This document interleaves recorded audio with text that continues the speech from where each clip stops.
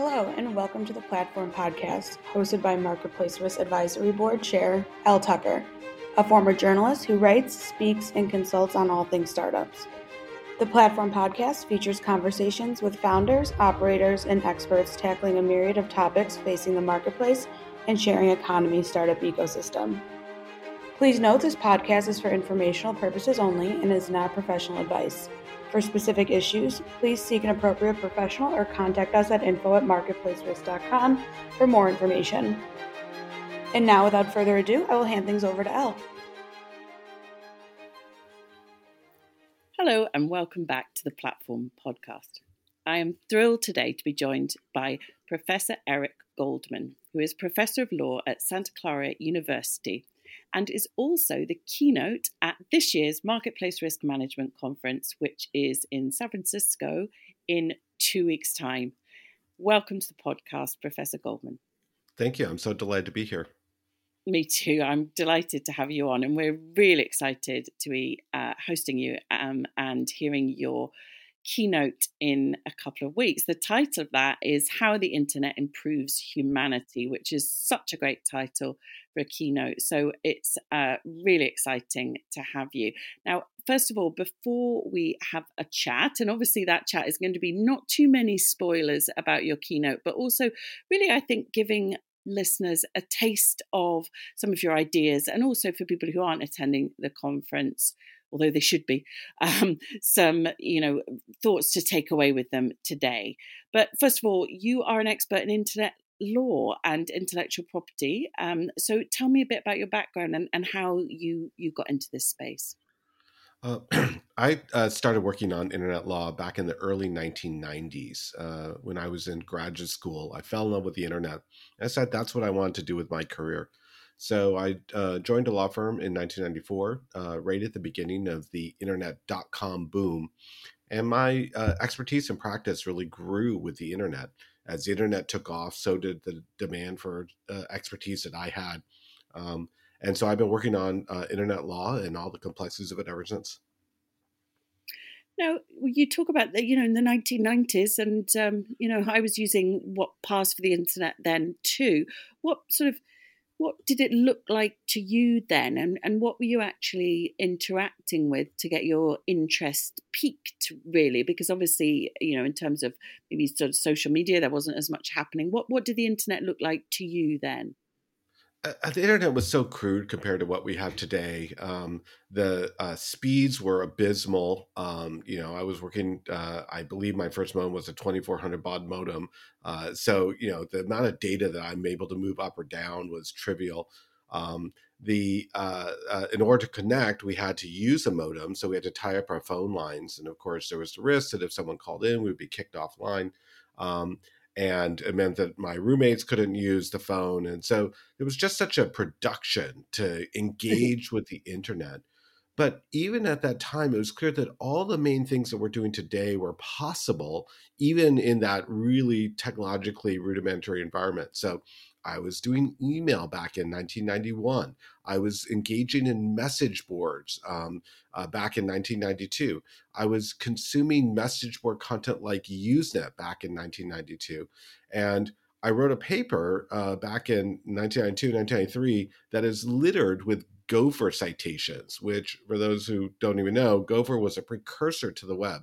And so I was navigating these content resources and able to access information I never had access to before in this really technologically rudimentary environment, all the things that we're still doing today. Did you get a sense at that time? I suppose this sort of would make you a kind of oracle in that sense, but I think that people do get a feeling about the future of something. Did you ever have a thought about how the internet would evolve, just in terms of the, whether or not it would become a place of where good things happened or bad things? Did you get a sense of impending doom, or did you get a sense of sort of excitement, or somewhere in the middle that this thing was going to be big and it was going to need guardrails around it? Or maybe you didn't think any of those at all. I'm putting words into your mouth, but I love the idea that somebody who has had such an impact on the development of internet law was playing around with it at that time, and maybe you had a sense of what it was to become? Well, back in the 1990s, there was a sense of techno optimism that the technology was going to be a force for good and that we couldn't really anticipate exactly what that was going to look like. And so there was some reservation about assuming what the future might look like, only because it's really hard to figure out how technology will actually be adopted and how innovation cycles will steer the development in ways that are just not foreseeable at the time. So to me, it was clear that the internet was a big thing. I might say the next big thing. There have been several, but it was clear that it was a big thing. And what was clear to me at the time is that it was going to fix a variety of social problems that we had. What I think was less clear to me is what new social problems it might create. But it was clear to me, and it remains clear to me today, that the internet is a solution to many of the structural problems we have in our society. Um, I always think that, sometimes people got things right about, the future in technological terms, and sometimes they get it wrong. It's almost like that Back to the Future film where, it's like, where is my sort of skateboard that you fly around on? They didn't get that bit right. But sometimes I think you see things, predictions that are sort of spot on. Do you think there was anything about the internet from a sort of technical point of view that you thought back then that, make it sound like it's such a long time ago. It doesn't seem that long ago. That you did get right. You talk about sort of playing around with sort of precursors of early email, precursors of messaging. Was there anything around that you thought this could really turn into something and become mainstream? Well, just as an example of how hard it is to really anticipate the future, go back and watch science fiction from before, let's just pick a date, 2000. Um, so much of the science fiction is predicated on the difficulties we have talking to each other. Um, and nobody thought there would just be this internet thing that would allow people to talk to each other all the time with lots of information resources available to everybody. That's usually a big animating principle of a lot of the sci-fi. It wasn't until we saw the internet we realized actually we can talk to each other all the time. That's going to be the easier part of the technological equation. There's a bunch of other things that are going to be hard to fix, but that won't be one of them. I think that was clear to me at the time, and it's so easy to go back in historical revisionism. I'm going to try not to indulge too much of that. I think it was clear to me at the time, and I think it was clear to many people that the quote killer app of the internet, the thing that was going to make a difference in the future, was that people wanted new ways of talking to each other, that we're fundamentally a social people, and that we had a whole new set of modalities to talk to each other. And I think that's what I was most excited about back in the mid 1990s. I think that's proven to be true, that if you look at how we're using the internet today, at its core, the main thing we get out of the internet is the ability to talk to each other. And I think that was clear even in the mid 1990s. Yeah, you're right. I've never thought of it that way, but you're absolutely right. And I remember what I was really excited about when I was watching Star Trek as a young kid was that William Shatner had this sort of, kind of walkie-talkie style phone, and he could speak to somebody if they weren't even on the planet with him. And that seemed just the most exciting thing, about the program. But all it was, as you say, was, just make it easier to communicate. And once we'd got that done, it was almost like, problem solved. That's next, what is next after that? One of the things that I know that you have discussed widely is the debate around whether the internet actually creates or accelerates antisocial behavior. And obviously some people say that it literally just sort of shines a light on the antisocial behavior that naturally occurs amongst humans. Now, I know that you have a case for a third narrative, which is absolutely fascinating. So could you tell me a bit about that? Yeah, so back in the 1990s, one of the core debates is whether the internet was going to cause new social harms that had never existed before, or if it was simply going to provide a mirror on our society, shine the light on things that are already structural problems in our society, let us see them more clearly. But they're not new problems. They're simply problems to become more visible. And the policy consequences are pretty significant between those two narratives. If the narrative is that there's new social problems, then we might very well need new laws to fix those problems.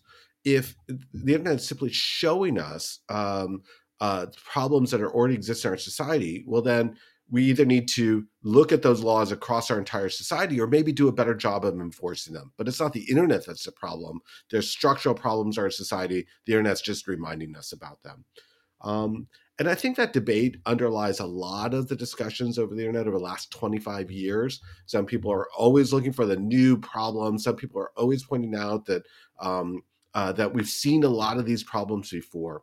And I want to offer that there's a third way of thinking about the internet that I don't think gets nearly as much discussion, which is that instead of making us worse, creating new social problems, that the internet might actually be making us better, that it might be reducing the social problems that we have, that the technology could be a force for good in a way that we have no other modality to accomplish. And so a lot of, I think, the discussion would change a lot if we were to embrace the idea that there might be ways that the internet is actually helping us as a society. It's not just showing us the problems, it's not just making us worse, but it's actually benefiting us as a humanity. Because if so, there's a lot at stake with any of the regulatory policies. If we're trying to take technology away from people, we're actually likely to lead to socially suboptimal outcomes.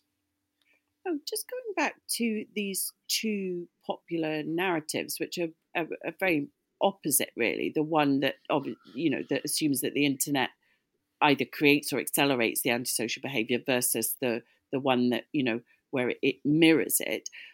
Could I ask you, what sort of people think either of these things? And are they quite sure about that? I'm just trying to sort of create a picture around these two narratives. And what evidence do people think that they have that these ideas are right? If that makes sense. It does, and yet it doesn't. And it's really a sign of how far our regulatory conversations have gone off the rails. Because you mentioned the key word there. What evidence does anyone have to support their narrative? And what we're finding is that most internet regulatory discussions today have become evidence-free zones. There is no evidence being introduced at all. There's simply intuition. Or if evidence is being introduced, it's being introduced without any attempt to model the total environment. It's simply evidence being cherry picked to support the narrative. So you really get to the heart of the question and the heart of what I want to accomplish in my book, which is what evidence do we have here that supports these narratives? And if we're not cherry picking the evidence, but really trying to look for systemic phenomena. How are we going to do that in an intellectually rigorous way when everyone's got an axe to grind and everyone's trying to advance their normative agenda in an environment where evidence may not be required? So you talk about this third narrative, which is unusual, I suppose, and you already said that it's not one that gets discussed as much. That the internet either increases or has the capacity to increase pro-social behavior. When you say it either increases or has the capacity to, I suppose what I want to know here is which does it sort of do both? It already increases the pro-social behavior and has the capacity to do it more. Is that what you mean? So yes, the idea is that the internet can take who we are as a species, and it can allow us to achieve outcomes that make some or all of us better in a way that we've never been able to do before. And I want to go back. You mentioned the Star Trek phenomenon before, and I actually do have a slide on Star Trek, which I won't show in my keynote, so it's not a spoiler here. But one of the slides I talk about is the automated translations that are now available that mediate our conversations when we're talking to people. That was one of the most remarkable pieces of Star Trek that they never really dwell on, that they have this universal language translator that just means that you can run to a species you've never encountered before and just talk with them in a way that each side can understand. Like, that's a really powerful technology, one that I wish existed. But the internet takes us closer to that. It allows us to be talking to each other, but even if we don't speak the same language, we might still be able to understand and communicate with each other. And that's a benefit of the mediation of the technology that doesn't exist without that technology. So we're a little bit closer to the Star Trek world things where we can talk to people who we don't speak the same language because the technology is making that possible. That's amazing. I'm so happy that you have Star Trek as well. We could spend the entire rest of the podcast talking Star Trek if you want. I'm totally down for that. I'm very much William Shatner era, by the way. None of the newer stuff.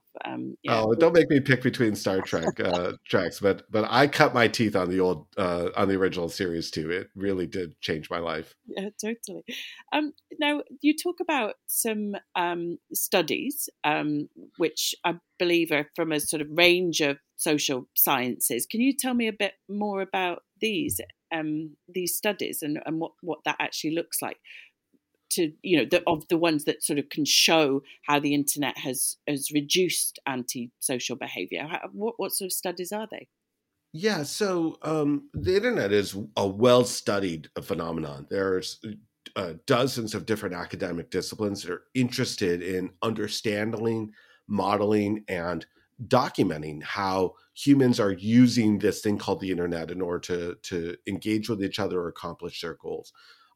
So, it comes up in marketing literature and communications literature, anthropology literature, sociology, and keep going right through all the social sciences and many humanities. There's researchers producing studies all the time about how people are actually using the internet. Because there's so many studies, it's actually almost impossible and quite daunting, really, to think about how can we organize all these studies to make some sense about them, do a meta study of what we've learned from all the different studies that have taken place today. Obviously, I can't model all of that. But what I can do is try to put together some clumpings of studies that show different kinds of human behavior that just because you're not in that area, you don't know that this has been well documented over the last 25 or 30 years about what's actually going on in the field. If it's okay, I'll give you an example of one study that we discovered in our research that I think is just absolutely fascinating and that most of your listeners probably have no idea even took place. I'd love to hear it. Yeah, let me mention the community of people living in assisted living facilities. Sometimes these are called retirement homes. You can call them by a variety of different names, but they usually have several things in common. People are there because they're not able to do all the things that they need to do in life by themselves. And usually that means that they're isolated from the rest of the world, that they're in a contained living community where there's not a lot of movement across the border between the community and the rest of the world. So within that community, there could be a lot of vibrancy, there could be a lot of social interaction, but there can also be a lot of other social phenomenon that are alienating or isolating by being there. And so a research study showed the research study showed that access to the internet reduced feelings of loneliness among people living in assisted living facilities. Now, this, of course, makes sense. The point is that people want to talk to each other. Within an assisted living facility, there's a limited number of people that they can engage with. Maybe they don't even like all those people. And there's a whole rest of the world that the people in the assisted living facility may not be physically able to access. But through the internet, they can now make a bunch of social connections that actually reduce their feelings of loneliness. Now, this is a major import to people in that community. But I'm not in that community. You're not in that community. Many of your listeners are not in that community. We don't know what's going on in that community. We don't experience it. So the fact that this study shows us that there's this important social benefit that people in assisted living facilities are getting through their access to the internet reminds us of the stakes. If we monkey around with their access to the internet, what we're really saying is we're going to increase their feelings of loneliness. And it doesn't really matter to us because we're not part of that community. We have privilege that they don't have, and I guess it sucks for them. And those are the kinds of little microcosms of community interactions that regulators may not know, they may not experience, and yet they're often affecting whether they intend to or not. And that's worth fighting for. I love the positivity of this as well. And I mean, in terms of the sort of implications for, internet law and, for policy around, especially, platforms and obviously that and marketplaces, obviously our world here at Marketplace Risk, it really does support the idea that the internet has to be treated differently. And what other implications are there for this theory?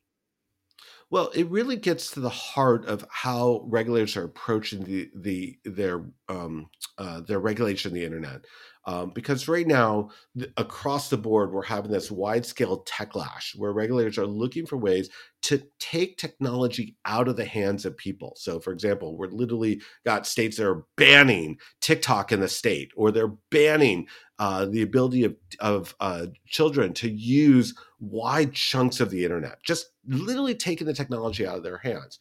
And those decisions have extraordinary costs, both to the large community writ large, but also then to various subpopulations where the regulators have no interaction or contact with those members of that particular subcommunity. And so the implication is that we need to elevate the visibility of the different populations are benefiting from the internet so the regulators can take account of them, so they can recognize that there's opportunity cost to their interventions, so they can recognize that if they're taking technology out of the hands of people, there's going to be a bunch of people who are going to be net worse off by doing so. And that has to be factored into the decision making, because if all the regulators are seeing is, we hear problems, people are upset about the internet, so let's get rid of it, we create the wrong social policy. So we're really having a battle for the soul of the internet right now. And that battle is underinformed by all the different ways that various communities are benefiting from the internet. And that's exactly what the regulators are prepared to throw into the trash.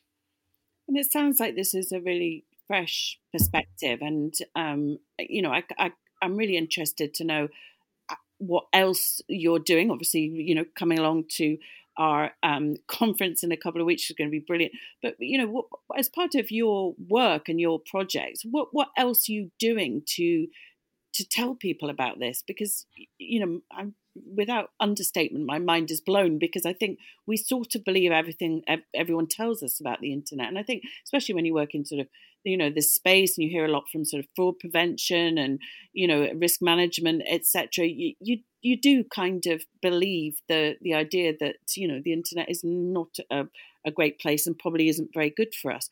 How are you spreading the word, so to speak? Well, the book is the key part of it. And it's really a challenging project for the way my schedule works, because at the same time I'm working on this book, I'm also trying to combat some of the really thoughtless proposals that are being surfaced daily by regulators. And it's across the globe. So I'm always balancing how much time do I spend fighting the bad ideas that are being surfaced today, and how much time do I invest in a longer term systemic response to all of those efforts. And this book project is really, I think, a challenge for me, because I need the book today if I'm going to be able to fight the battles most effectively, but I don't have the book today, and I don't have time to write the book today while I'm off fighting those battles. So we're in a very fraught time. And I'm just hoping, I'm keeping my fingers crossed that we don't destroy the internet before we have a chance to really appreciate how much we love it. It's been absolutely fascinating talking to you today, Professor Goldman. And obviously, people can hear more from you in a couple of weeks at the Marketplace Risk Management Conference in San Francisco, and your brilliant keynote, which is How the Internet Improves Humanity. Thank you so much for coming on the podcast and giving us a bit of a preview, and have a brilliant time in San Francisco. Yeah, thank you. It's a real delight talking with you. I really appreciate it.